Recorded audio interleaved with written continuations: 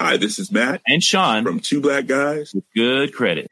From a local business to a global corporation. Partnering with Bank of America gives your operation access to exclusive digital tools, award-winning insights, and business solutions so powerful you'll make every move matter. Visit bankofamerica.com/banking for business to learn more.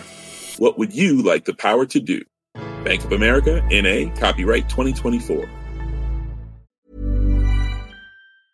My business used to be weighed down by the complexities of in-person payments. Then, Stripe Tap to Pay on iPhone came along and changed everything. With Stripe, I streamlined my payment process effortlessly. No more juggling different methods. Just a simple tap on my iPhone and transactions are complete. What's truly remarkable is how Stripe caters to all my customers' preferences. Whether they're using cards, Apple Pay, or other digital wallets, Stripe ensures a smooth checkout experience every time. Setting up Stripe was a breeze, taking just minutes to get up and running. From local markets to global retailers, Stripe helped me expand my reach and grow my business with ease. To learn how Tap to Pay on iPhone and Stripe can help grow your revenue and reach, visit stripe.com/tapiphone. Coming up on DTNS, will the chip shortage kill Apple's momentum? How Spotify's tech slip-up undermined an otherwise stellar quarter, and the newest YouTube stars don't have human bodies. This is the Daily Tech News for Wednesday, July 28th, 2021 in Los Angeles. I'm Tom Merritt. And from Studio Redwood, I'm Sarah Lane. In Salt Lake City, I'm Scott Johnson. And I'm Roger Chang, the show's producer. We were just troubleshooting Scott's Skype connection, which mysteriously disappeared and then came back. And now we're doing the show. Get the wider conversation, troubleshooting, and a lot of talk about rats on Good Day Internet. Become a member at patreon.com/DTNS. Let's start with a few tech things you should know. Snap is adding a new popular feature to its map to suggest popular places that it thinks you might want to visit based on your and also your friends' past behaviors. Snap Map users will also see things like bars or restaurants they've tagged in past posts or just favorited to come back to later. It's been a big 24 hours for quarterly earnings reports. It's that time of the 3 months. Let's start with Alphabet, which beat analyst earnings and ad revenue estimates in Q2. Revenue up 62% on the year to $61.9 billion. YouTube ad revenue increased 84% on the year with 2 billion monthly viewers. And YouTube TV saw monthly U.S. viewers up 20% on the year to 120 million.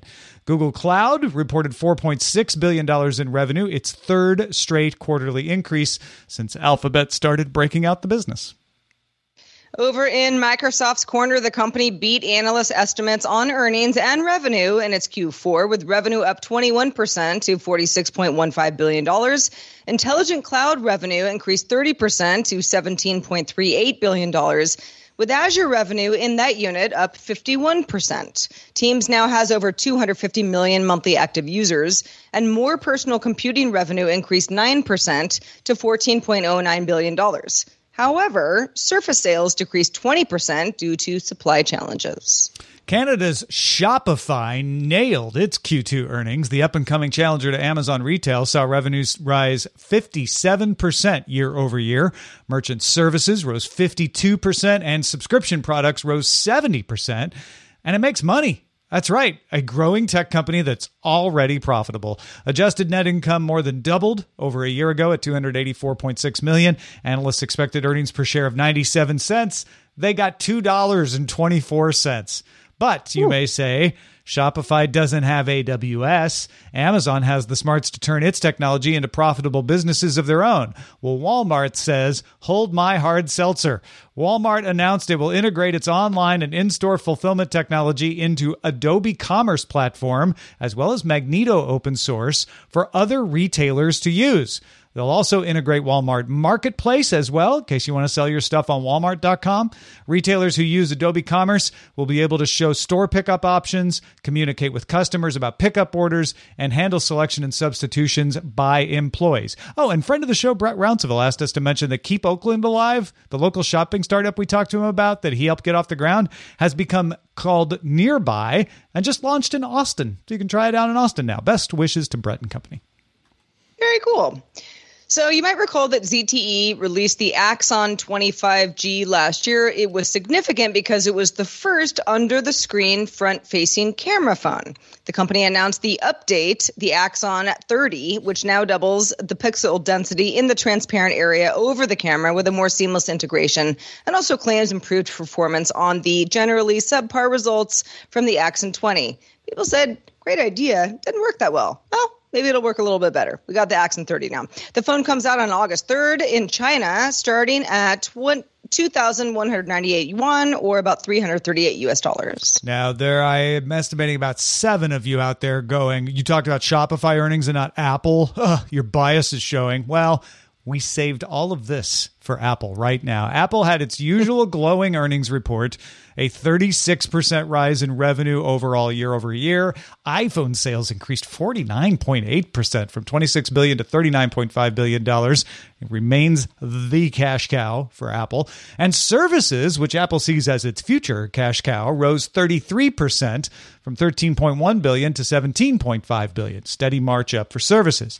Other products, which includes wearables like watches, AirPods, was up 40% to $8.76 billion. China even looked good again, with a 50% increase in revenue on the year. But Apple's earnings call cautioned that supply constraints would affect its iPhone lineup this quarter. So it's not all rosy going forward. The iPhone is still the engine of Apple's revenue, and Apple warned that revenue growth would slow next quarter because they won't be able to make enough iPhones, maybe. Apple and Cook in particular are excellent at managing supply chains, but some suspect Apple was only able to keep the iPhones coming in the previous quarter by eating into stockpiles meant for future quarters. Apple's extra cautious on these things. Last quarter, Apple warned that supply problems could reduce iPad and Mac revenue by $3 to $4 billion. And in this earnings report, Apple said the effect was limited to just iPads, and it was less than $3 billion. In fact, Mac and iPad sales broke quarterly records, with Mac revenue up 16% and iPad revenue up 12% year over year. Now, Cook says the constraints are not on the new stuff. It's not on the 5G chips, the modems, stuff like that. It's on the legacy nodes, the production parts that have been in production for a while. So that's what you need to pay attention to if you're really trying to follow this story closely. However, the Wall Street Journal said other component suppliers for Apple have reported orders in line with or stronger than previous years. That implies Apple thinks it'll be able to get the chips it needs to assemble all those components into a whole product. So even though they're warning investors that they might not be able to, they're ordering the components as if they will. I mean, this is Tim Cook. It's supposed to be his bread and butter, right? This is the guy that, if anybody could solve it, right? Yeah, if anybody can do it, he can, because he's the guy that took, logistics at Apple, took it to the next level, and basically set himself up to be eventual CEO of the company, and rightly so, probably. But even they have to be cautious about this. They can't control everything. They can't bust in line either and push everybody out of the way. I mean, they kind of do that a little bit. Actually, they do that. Just for being so dominant. But they can't entirely do that. You know what I mean? Like, they can't just do that. So I'm not surprised to hear this, except what would surprise me? Well, what would surprise me is that it would either be as bad as either they or analysts say, because I think they planned for this. Like you alluded to earlier, they have to, sort of throw it out there that, we expect some delays. We're not exactly sure this and that and the other. And then they beat the expectations a little bit. It's a little like, ship or tell them you're going to ship late, but then ship early. It's a little bit like that. Yep. So I have a feeling promise, over deliver, that kind of stuff. They haven't done a forecast in more than a year because they keep saying pandemic choppiness. We don't know what's going to happen. That's how cautious they are. Yeah. I mean, listen, the iPhone sales over the last quarter, wow. I mean, Apple that is your cash cow. Apple, obviously, services has seen a rise as well, and it'll continue to shift.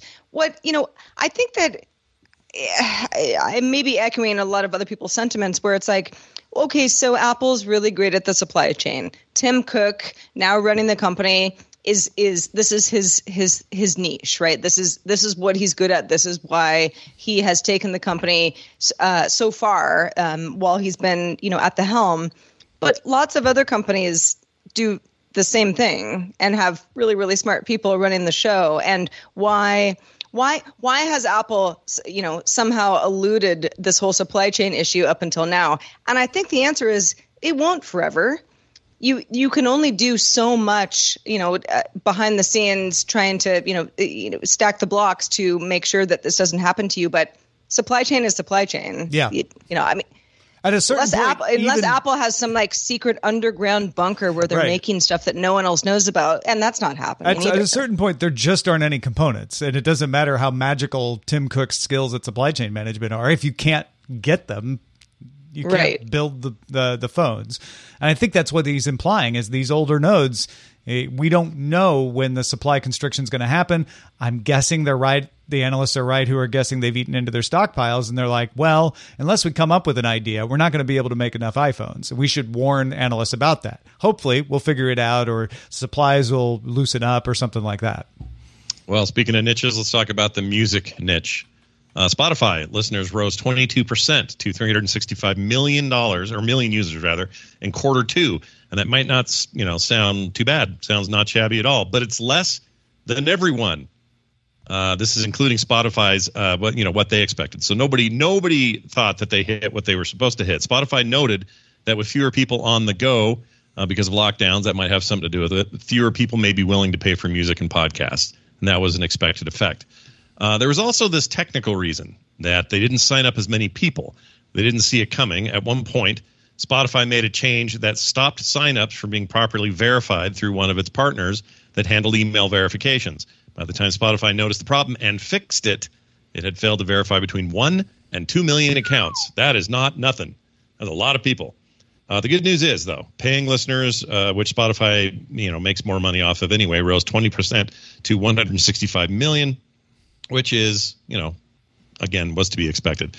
The amount of time people listen is on the rise as well, with Spotify saying it's nearly pre-pandemic levels is where they're at. Spotify noted that its podcast listening rose 30% year over year, with total hours consumed reaching an all-time high, up 95%. And it's beginning in money, or it's bringing in a bunch of money with podcast ad and revenue up. Almost a meaningless 627%, which beat expectations. We'll talk about why that number seems small to some and huge to others. But anyway, Spotify's revised its year-end forecast down from 402 to 422 million active listeners to a paltry 400 to 407 million active listeners. Which implies that 422 was maybe a little inflated, and the 400 to 407 is probably more in line. But man, this is a great earnings report if Spotify hadn't had that glitch, right? It's still not deadly. It's not like it killed Spotify's quarter. They're making money off the paying listeners, and that went up 20%. It's overall good news, but they must be looking at that going, why did that happen? Why did we let that happen? Because, that happens and you lose a few thousand, you're upset. You lose 1 to 2 million, that impacts your bottom line. I mean, the good news is that, sure, if there was something that it went wrong behind the scenes, the company is going to make the same mistake in the next quarter. So it'll rectify itself. I remain so...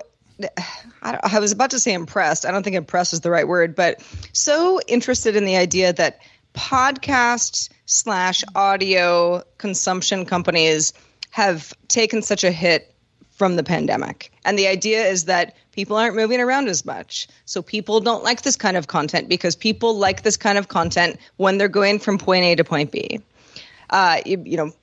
Gaming companies, video content companies have not had the same issue. It's the audio companies that have taken a hit, and the same audio companies who are saying, okay, life's coming back to normal. We're things are okay again, because it is really about someone's routine and where they can fit in something as they're doing something else. Yeah, I agree. Stuff that you can park your butt on the couch and do, weather the pandemic better than stuff that leaves your eyes free to get bored and want to do something else if you're not driving or biking or walking the dog, or that just kind of makes sense, right? You might see the switch back.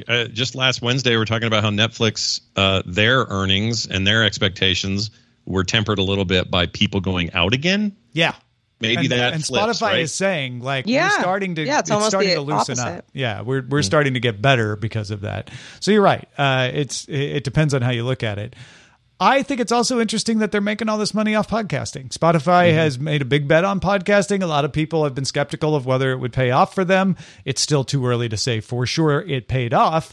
But like you said, 627% when you're coming from almost nothing is somewhat meaningless, Scott. You're not wrong there, but they are bringing it to an all-time high. They are continuing to skyrocket. And that's what you need to see at the beginning of the hockey stick, right? You need to see it skyrocketing like that. And I think it means that, Spotify, with all of its acquisitions, it continues to make them, bringing in technology, so far is working. There's still a question of whether it can keep the momentum up, but so far it's working. I think it should be encouraging to content creators of all types, us included, to see that and see that went well, because that usually is a temperature of what's sort of happening everywhere in theory.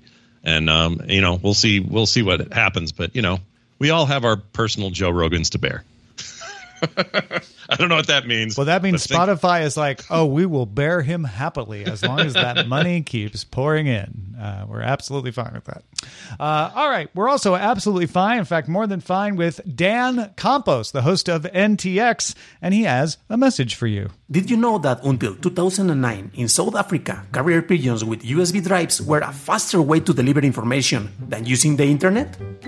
The best way that you can get your weekly tech news faster is by listening to Noticias de Tecnología Express. It's a bird, it's a plane, es Noticias de Tecnología Express.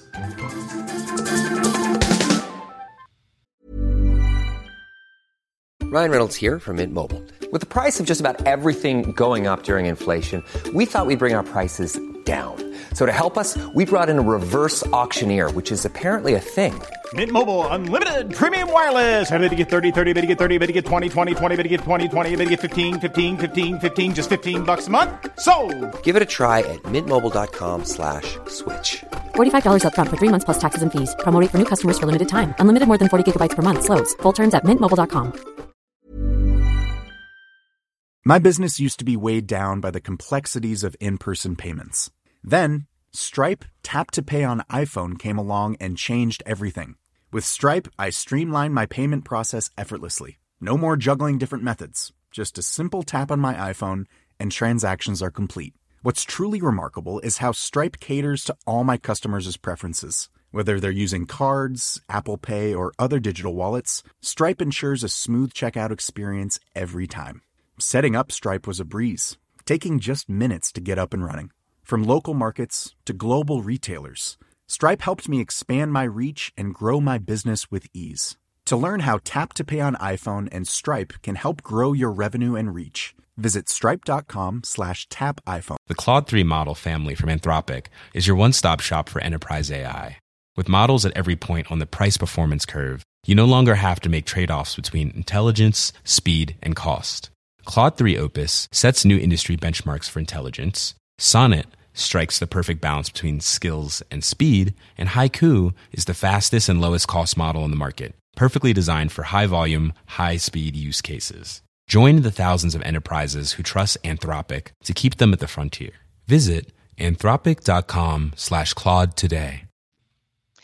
All right. On August 31st, back in 2007, Hatsune Miku debuted.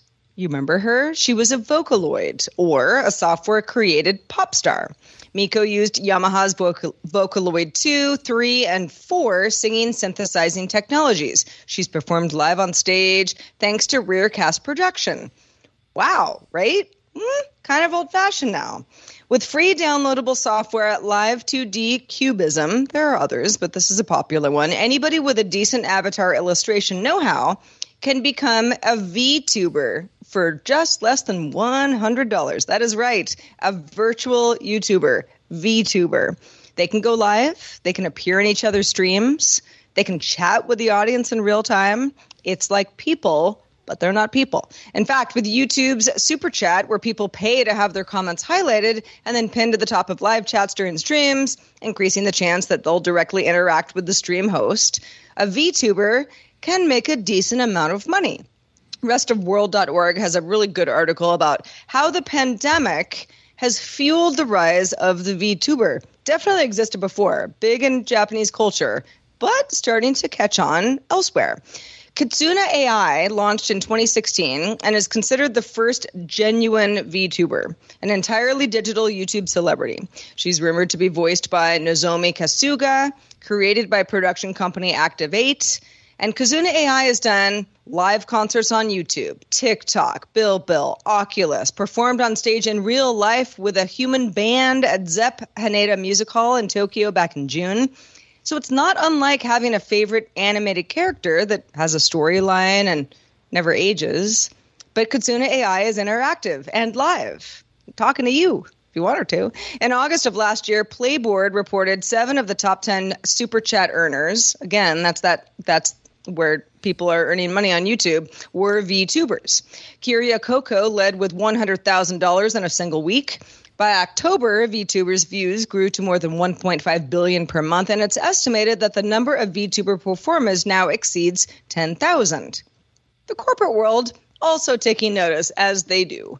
In April, Netflix debuted a half-sheep, half-human female VTuber named Enko May Karano to personally and directly be a part of the anime fan community.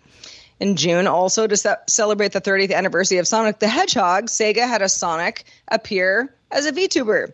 Also in June, Gura became the most popular VTuber in the world, beating Kitsuna AI's subscriber count by surpassing the 3 million mark. She often streams while playing games. That is what you might be familiar with, just like a popular streaming human would. So there's a big human component to all of this.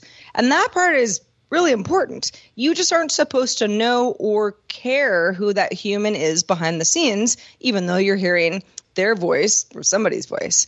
Back in July, Sony Japan also opened auditions for what it calls the largest virtual talent development and management project in history, with plans to debut 50 VTuber talents. So this makes sense in Japan. If you follow the idol culture there, I think I'm going to get the name wrong, AKB48, something like that, has been an idol group that's got dozens and dozens of members, and they keep rotating through them.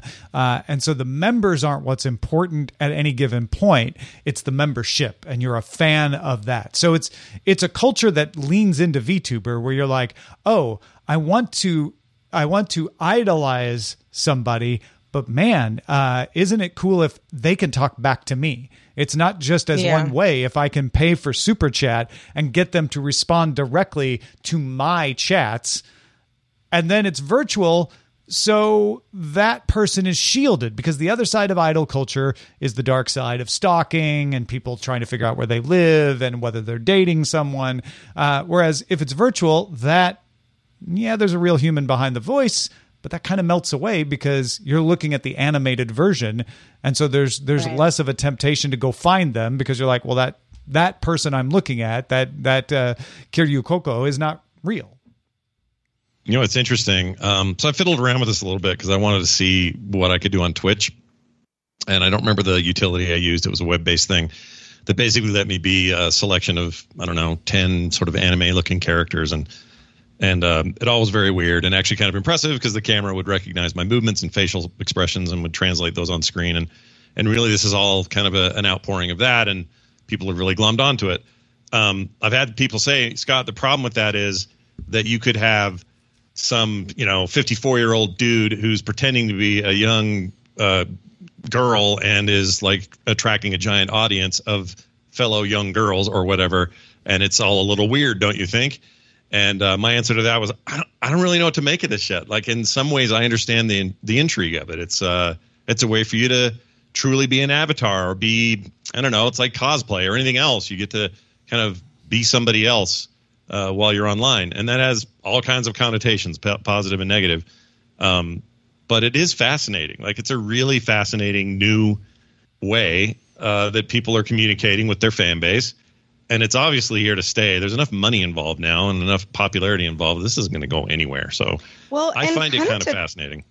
Kind of to Tom's point, and, again, I agree with you, Scott. We're kind of a little bit of a wait and see issue here. But, for someone to be like, I like idol culture, I want to kind of be obsessive about this, I want to tune into everything.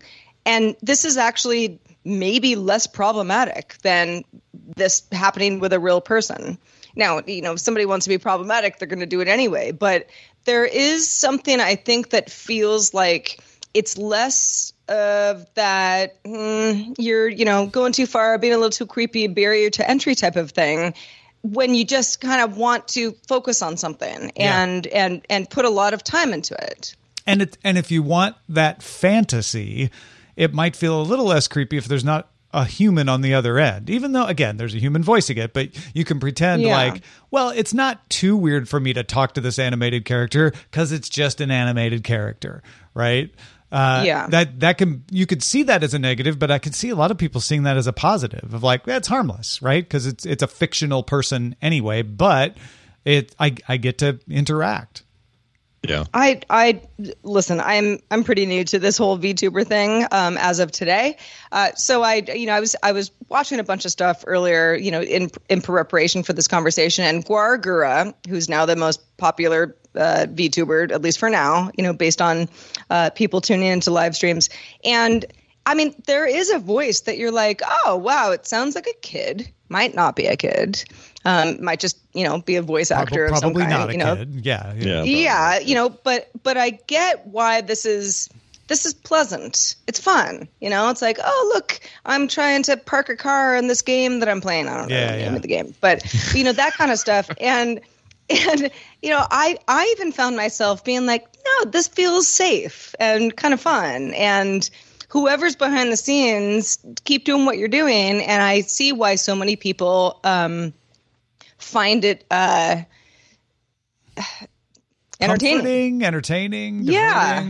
All of those. And certainly characterization and performance and that sort of thing is already part of streaming and YouTube culture. There are people who put on a mustache and a funny pair of glasses, and that's their YouTube personality. And if you met him in real life, you'd hardly recognize him. This is just another step in that direction. It is a bit of a virtual costume. In fact, shout out to Snowshoe in the Diamond Club community, who was basically doing this before it was called VTubing. I've been doing it for years. So thank you, Nick with a C, for reminding me of that.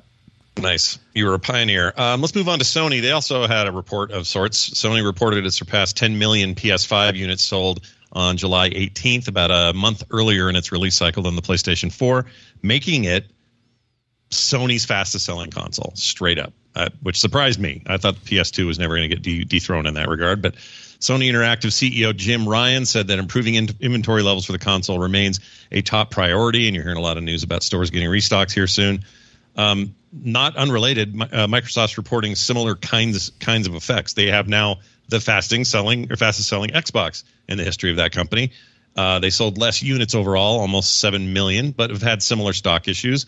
So, Tom, what this turns out to look like is there's two things happening. One is demand is very high, and it's also hard to get new stock into the pipeline because of shortages and whatever, and they're both happening at the same time. In other words, it's not just shortages. Yeah. It's real demand. I know that everybody listening is like, who are these 10 million people? How are they getting these PS5s? I cannot possibly get a PS5. That's always the way you feel when you're on the outside of a high demand item. Anytime there's high demand, usually there's a short period of time where you can't get it, and then the supply catches up. And I think you're absolutely right. The supply can't catch up. Sony didn't expect the high demand that they got. Neither did Microsoft. And unlike in the past where they can call up the fab and say like, hey, we want to place 10,000 more orders, the fab is like, we have no more capacity. We can fulfill the orders we promised to you we would fulfill, but we can't increase them. And then that means that they stay in short supply on the shelves and it's harder to get them. Yeah, I guess I'm not surprised by the success of those numbers, but this is going to be an interesting coming year. The thing we haven't even talked about here is how Nintendo was always out of Switches during this time as well. So they did extremely well. Like the demand is ridiculously high.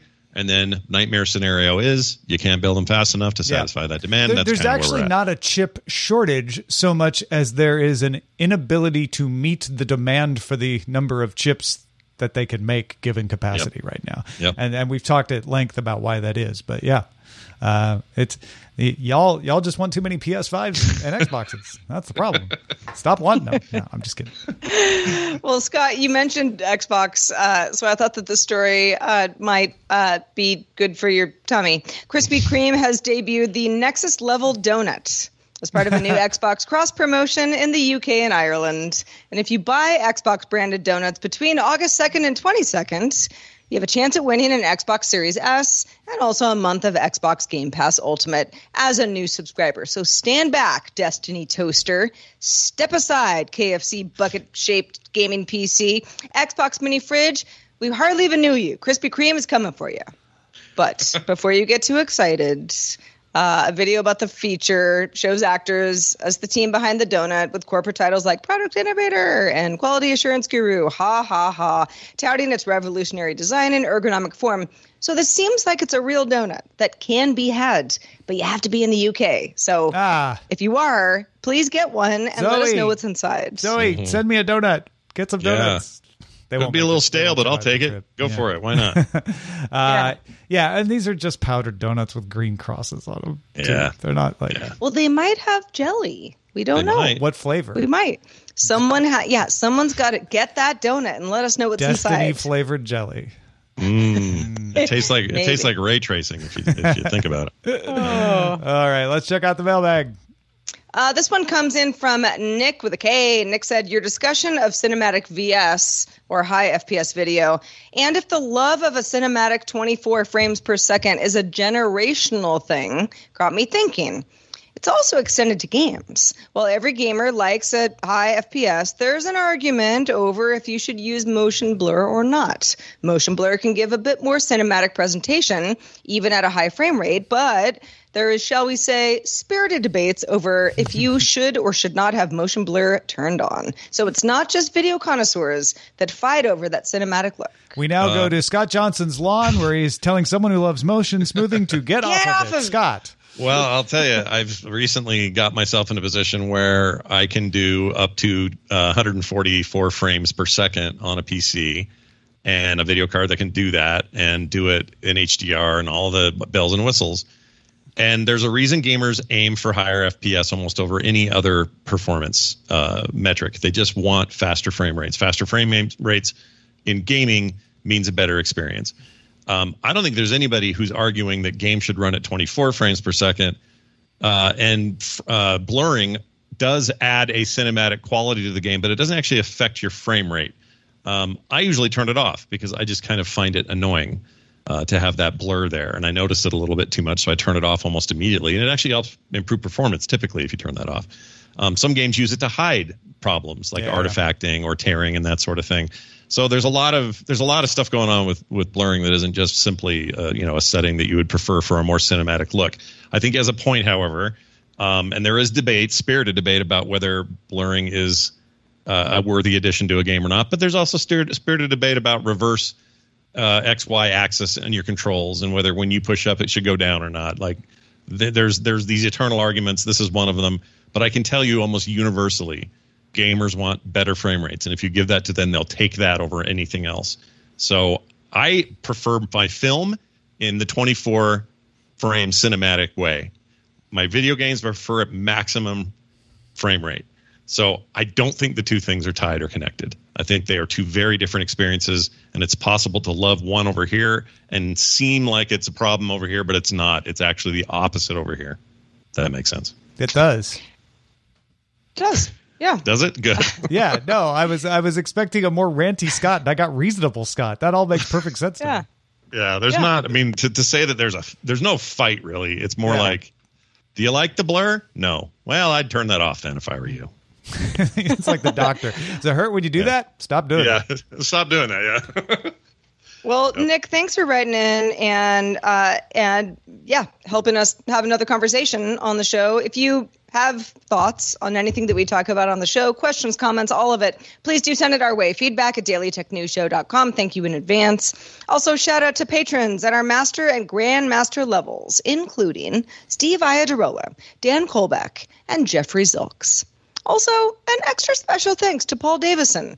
Paul is one of our top lifetime supporters for DTNS. Paul has been with us for some time. Thank you for all of the years of support, Paul. Couldn't have done it without you. Yeah, well done, Paul. Paul's been with us for a while. I like it. Yay, Paul. Also, yay, Scott. Yay, Scott Johnson. I don't know. What have you been up to, man? Well, there's a lot. So much that it's hard to describe. There's been quite a lot going on in and around the community that I podcast in. If you want to hear and catch up on a lot of that stuff, there's great places to do it. You can find it all. I think some of the best stuff I've done recently. I'm actually really proud of it over on The Instance and elsewhere. So if you are interested in anything I might have to say, go check it out. frogpants.com/podcast, or you can find me on Twitter and poke me there. I'm at Scott Johnson. Excellent. We are live on this here show Monday through Friday at 4:30 p.m. Eastern. That's 2030 UTC. Find out more at dailytechnewsshow.com/live. And we'll be back doing it all again tomorrow with Justin Robert Young. Talk to you then.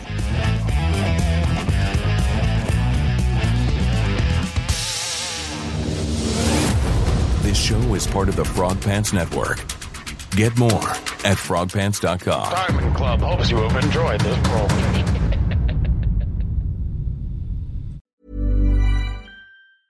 Hi, this is Janice Torres from Yo Quiero Dinero.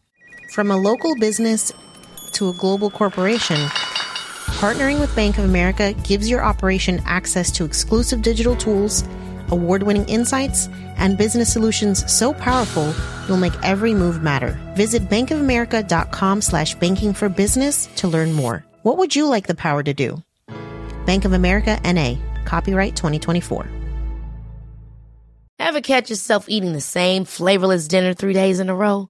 Dreaming of something better? Well, HelloFresh is your guilt-free dream come true, baby. It's me, Keke Palmer. Let's wake up those taste buds with hot, juicy pecan-crusted chicken or garlic butter shrimp scampi.